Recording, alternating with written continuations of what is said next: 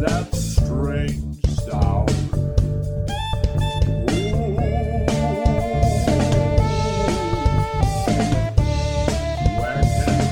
coming from?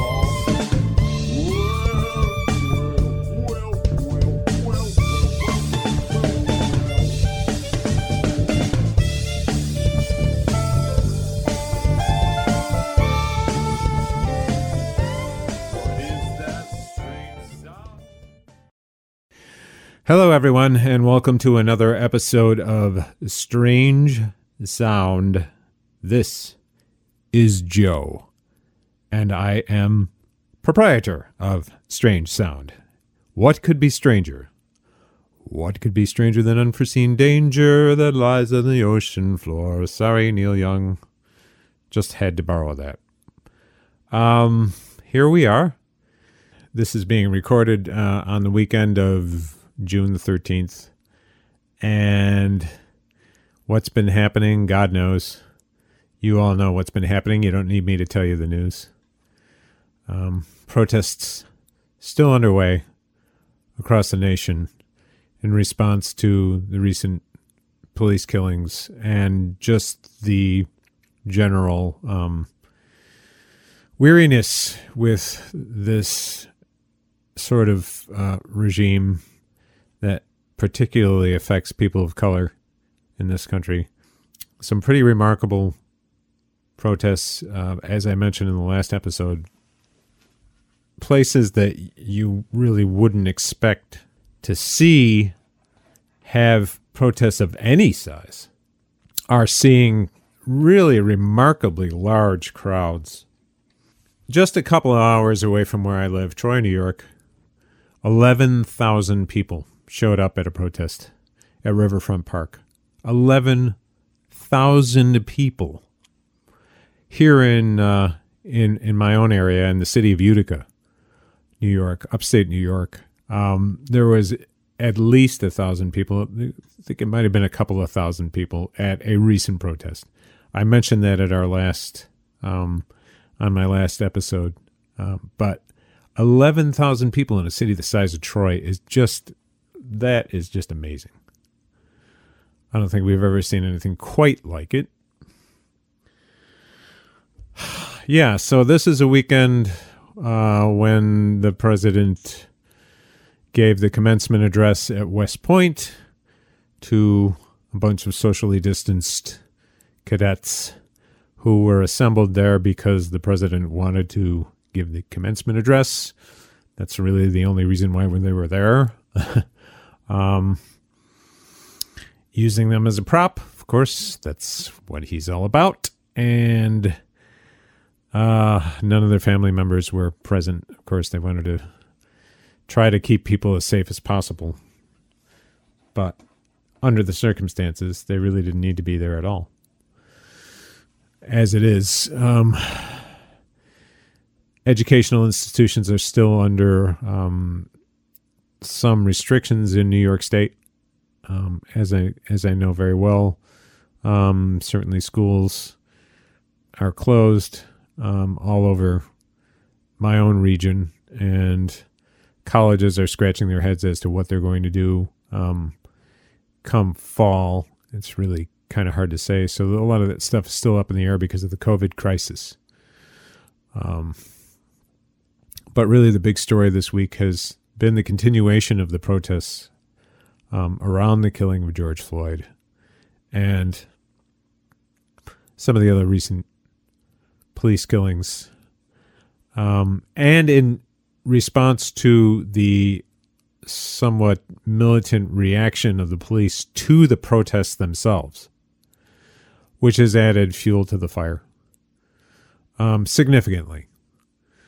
That didn't happen here in upstate, this part of upstate New York. The Utica protest, I wasn't there, but the Utica protest went very smoothly. A lot of cooperation, and apparently no problems, no thuggishness. The police were pretty supportive, so that's good, great.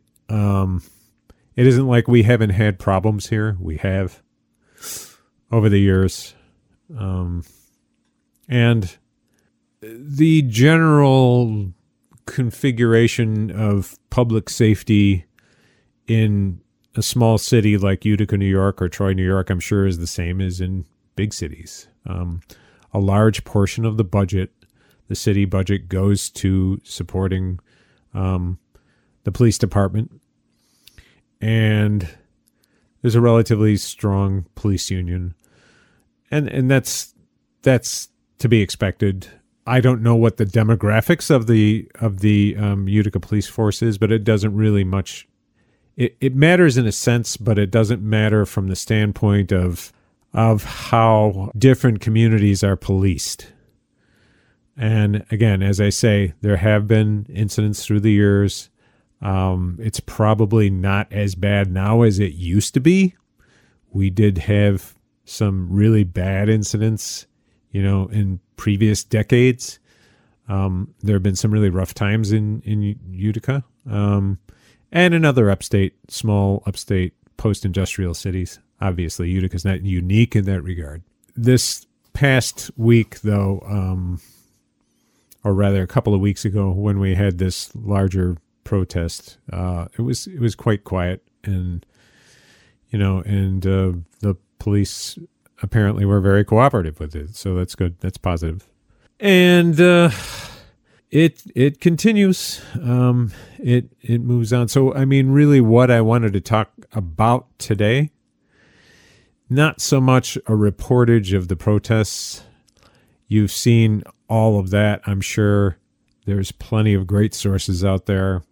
One thing that I've been kind of obsessing over are some of these incidents of sort of retail racism that are being chronicled on social media. I sometimes get lost in my Twitter feed looking at these videos that have been posted by people who are experiencing one-on-one, essentially racist incidents being reported to the police by white people. These are videos shot by black people who are being accosted by white people and being threatened with police action, that sort of thing.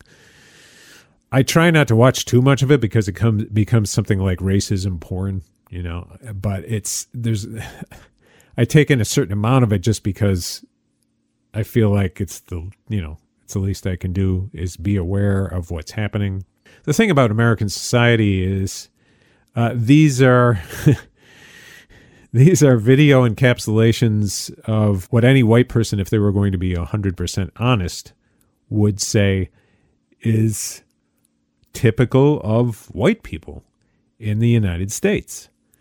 And me, being a white person born in the United States, born into relative privilege, at least kind of middle class privilege, I've been in rooms full of white people most of my life. And when you are a white person and you're alone in a room full of white people, they tend to say things that they wouldn't say in the presence of people of color. And that has happened pretty much throughout my life and well into recent years. It doesn't happen every single time, but it does happen. And it happens fairly frequently. And now, what is the what that happens? Well, the what that happens is someone makes a racist comment. Someone goes on some kind of racist tirade and assumes because you are white and they are white that they're going to get at least a polite hearing on that, if not a sympathetic ear.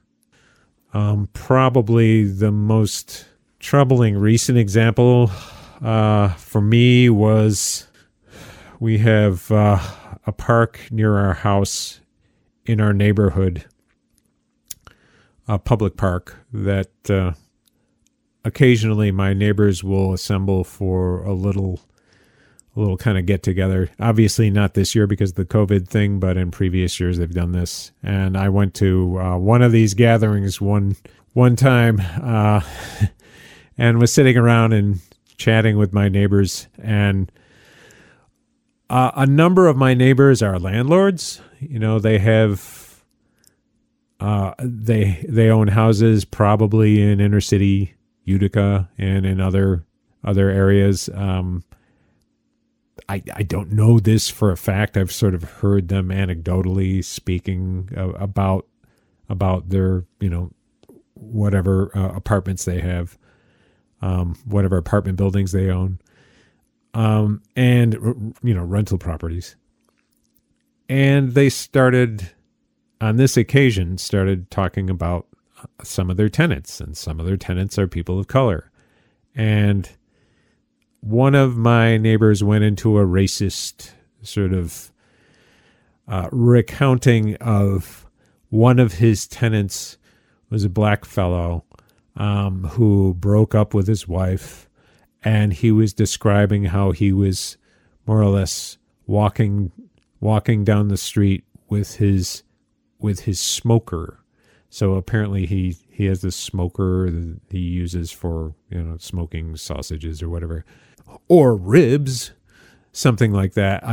He wasn't being specific about that part of it, but it was it was this cringe-inducing tale of how this tenant of his, you know, was breaking up with his wife, but he had to hang on to that smoker, you know, and this neighbor of mine was imitating this guy and sort of doing this little retelling of the incident in true step and fetch it kind of fashion, and it was just appalling.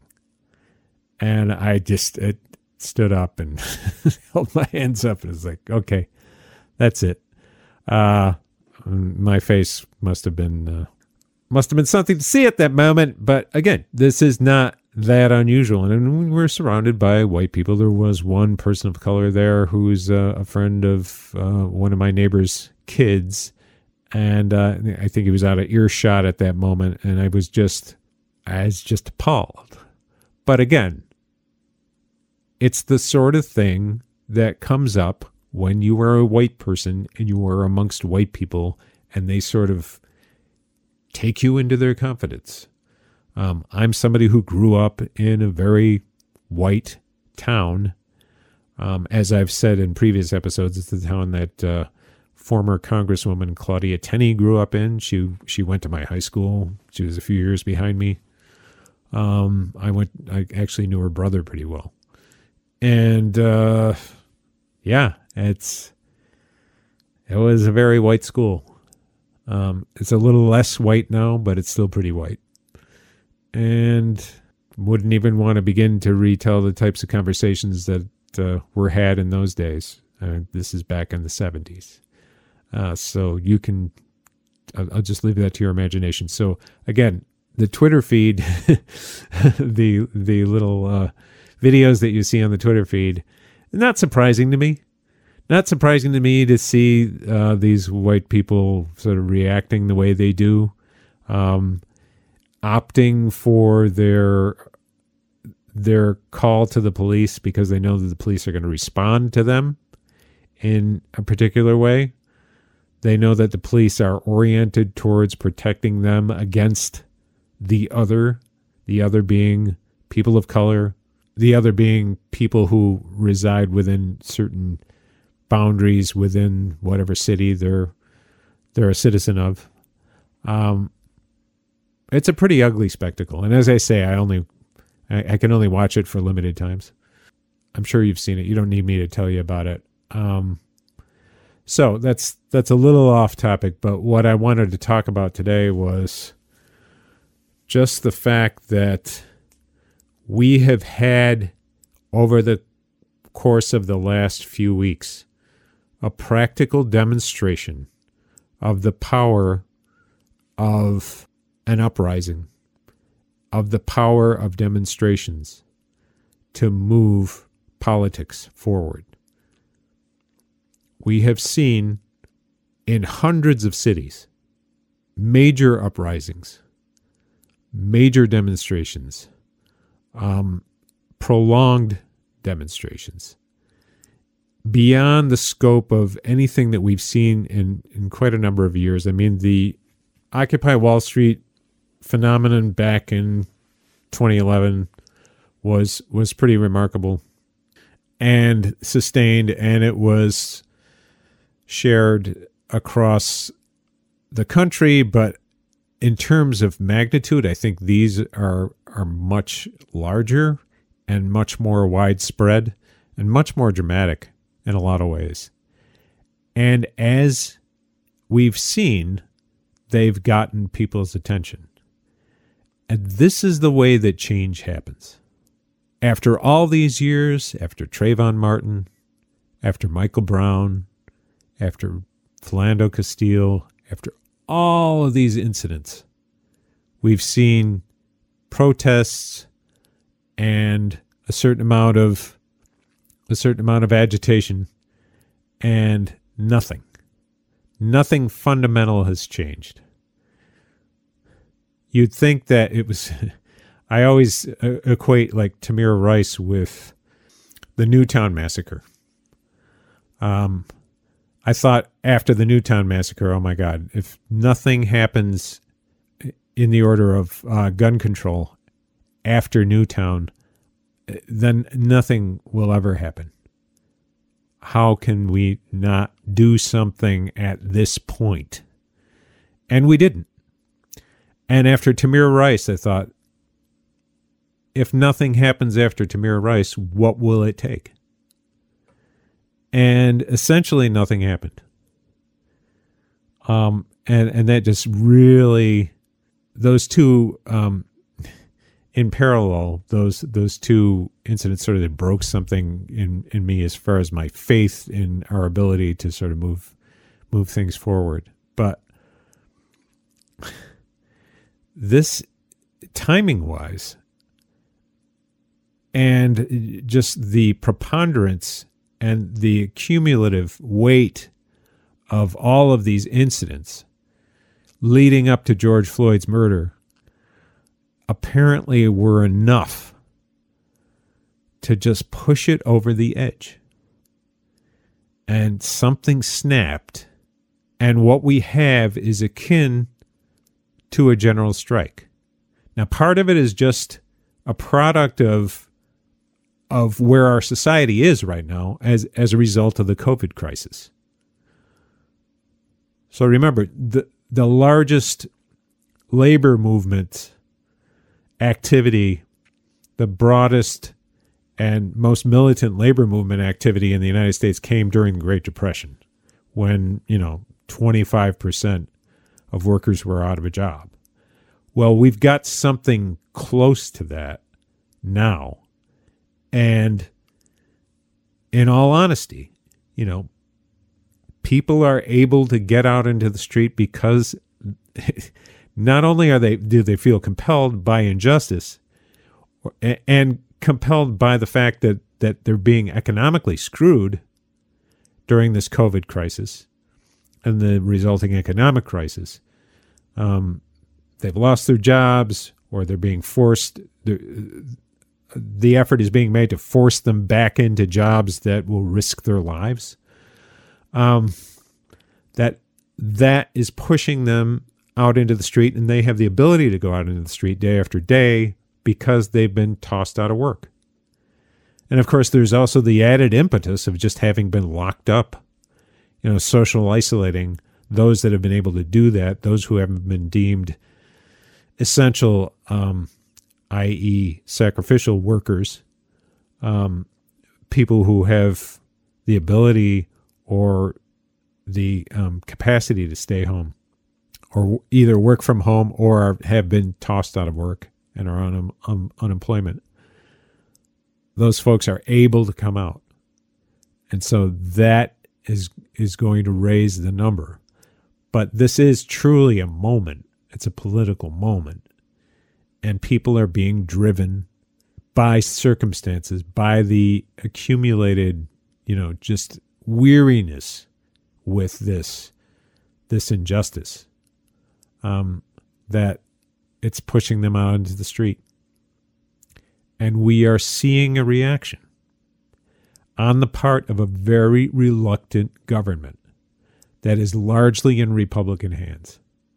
The House of Representatives is in Democratic hands, but I mean the Senate is firmly in Republican hands, and the presidency is in Republican hands. And they're reluctant to do it, but they're paying it lip service. And we're seeing this. We're seeing something different this time.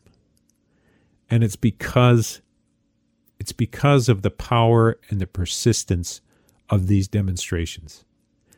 This is how things change. I've said before, and I'll say it again, and I'm not the only person who's ever said this. God knows. Everybody knows this. Everybody should know this. If you're trying to decide whether direct action or, elections are what you need to put your energy into, the answer to that question is both. We need both. We need to demonstrate and we need to vote. Now, the question of voting, who you vote for, that's a strategic question, and it shouldn't take any energy or any time at all. It should be pretty easy to figure that out. So, the 5 minutes you spend on figuring that out, that's done. That shouldn't take any time at all. The voting part is hard because they're making voting very hard for people. So the actual voting part is problematic, but the part about deciding who to vote for, that's not very hard at all, right? But that's only one tiny piece of it. You vote so that when we're able to organize to the extent that people have been able to organize around this issue, around Black Lives Matter, around defunding the police or reforming the police or whatever, ending police violence against black people, against people of color more generally. When we're able to organize around that, in the fashion that it has been done over the past few weeks, there will be a possibility of moving legislators and moving a president towards some kind of legislative action. Because ultimately, and it's not just on the national level, it's also on the state level, right? Ultimately, and on the local level, ultimately you're going to need to translate all this energy into some kind of legislative, executive purpose and process. We need to push them to pass the legislation that's going to make a difference, that's going to affect the budgets of these police departments, that's going to affect the mission of these police departments and of public services, public safety in general.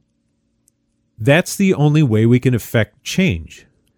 We need to be in the street, but we also need to make certain that the elected officials are going to be persuadable. We could stand in the street until kingdom come, and Donald Trump is not going to do anything to help black people. Nothing. He's not going to do anything about police violence. Nothing. Mitch McConnell is not going to do anything about police violence. I've already seen ads.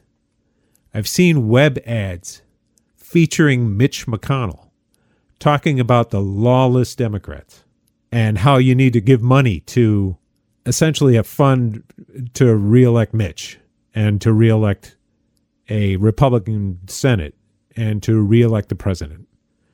Basically a Republican PAC. And they're already harping on this. Lawlessness. That's what they'll talk about. That's going to be their gambit. They're going to try to scare people into giving the money and voting for them. You're not going to get anything out of those people, right? But there's still, even people in the Republican caucus are having to pay it lip service. Just like corporate America is having to sort of find a way to co-opt it, right? Because it's such a big movement. And there's so many people being motivated by this that they don't know what to do. The people who are demonstrating and have been demonstrating for the past few weeks have really put the scare into the people in power.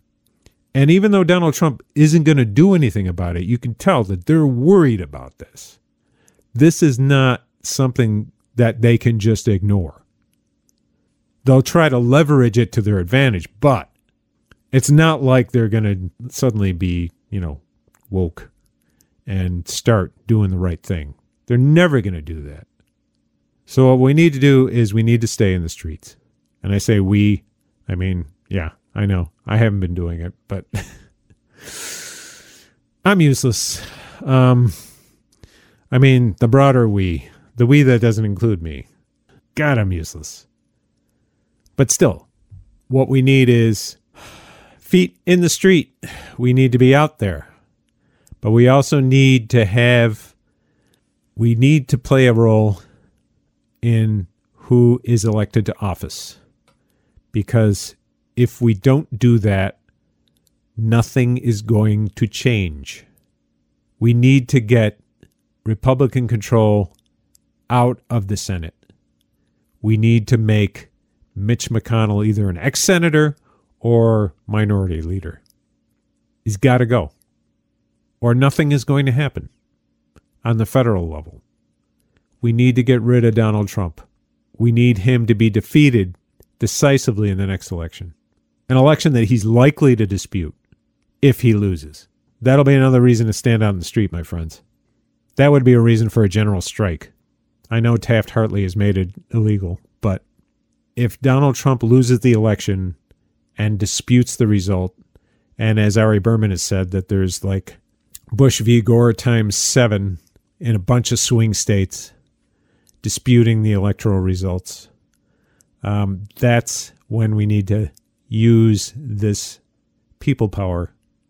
We've seen this happen in even in authoritarian regimes. We've seen this happen. We know what moves people. We know what moves politicians. We know even if you're disinclined to listen, if there are millions of people in the streets, we know that they're going to pay attention to that. And we can see how sensitive they are to this. This is of a different magnitude than before. And that's why they're listening to it. And that's why they're responding to it.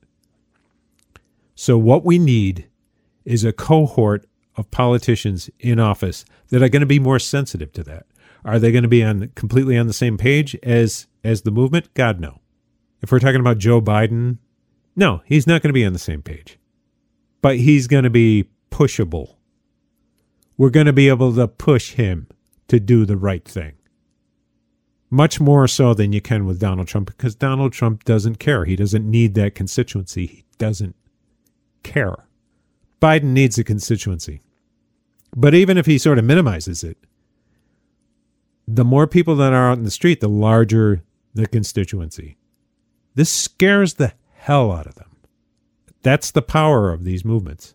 So we need that. That's essential to a functioning democracy, is what you've been seeing over the last 6 weeks. Don't let anybody fool you. This isn't chaos. This isn't riot. This is power. This is people power. We have the power. We just have to be willing to use it. It takes organizing. We need to do it, though. But we need to walk and chew gum at the same time.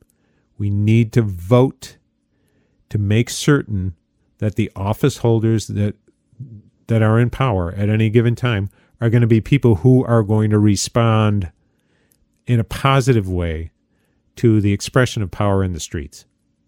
Because if we don't have that, if we continue to have Republican rule, then what we're going to have is, on the federal level, we're going to have the appointment of reactionary judges, the continued truncation of rights, both legislatively and in terms of executive power. But the judicial piece, we can't forget that. What they've done by packing the courts is put into place the means by which they can defeat progressive legislative action into the future for as long as any of us will be alive. I'm not saying it's hopeless, but we've lost a lot of ground over the last 4 years particularly. Really since 2014 in particular. because they've blocked appointments. They blocked appointments in the last couple of years of Obama's term, and they've just been packing the courts ever since Trump was in office. And the result of that is going to be striking down progressive legislation from now until God knows when. So we need to turn that around. Not because we're instantaneously going to be able to pass progressive legislation to the extent that we need to, but because the fact that we have all those reactionary judges in office right now, on the bench right now, that's going to foreclose the possibility of progressive change in the future. So again, I can't say this often enough. Demonstrations, absolutely essential. And we need to be focused and we need to be determined. But we also need to vote. We need both strategies. One takes about 5 minutes thought. The other one takes a lot of organizing, and that should be where most of our energy should go. We also have to keep the polls open for people. So we need to push on that too. But that's another podcast. Anyway, that's all I've got to say on this.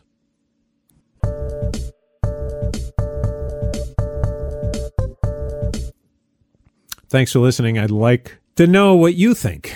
I would very much like to know what you think.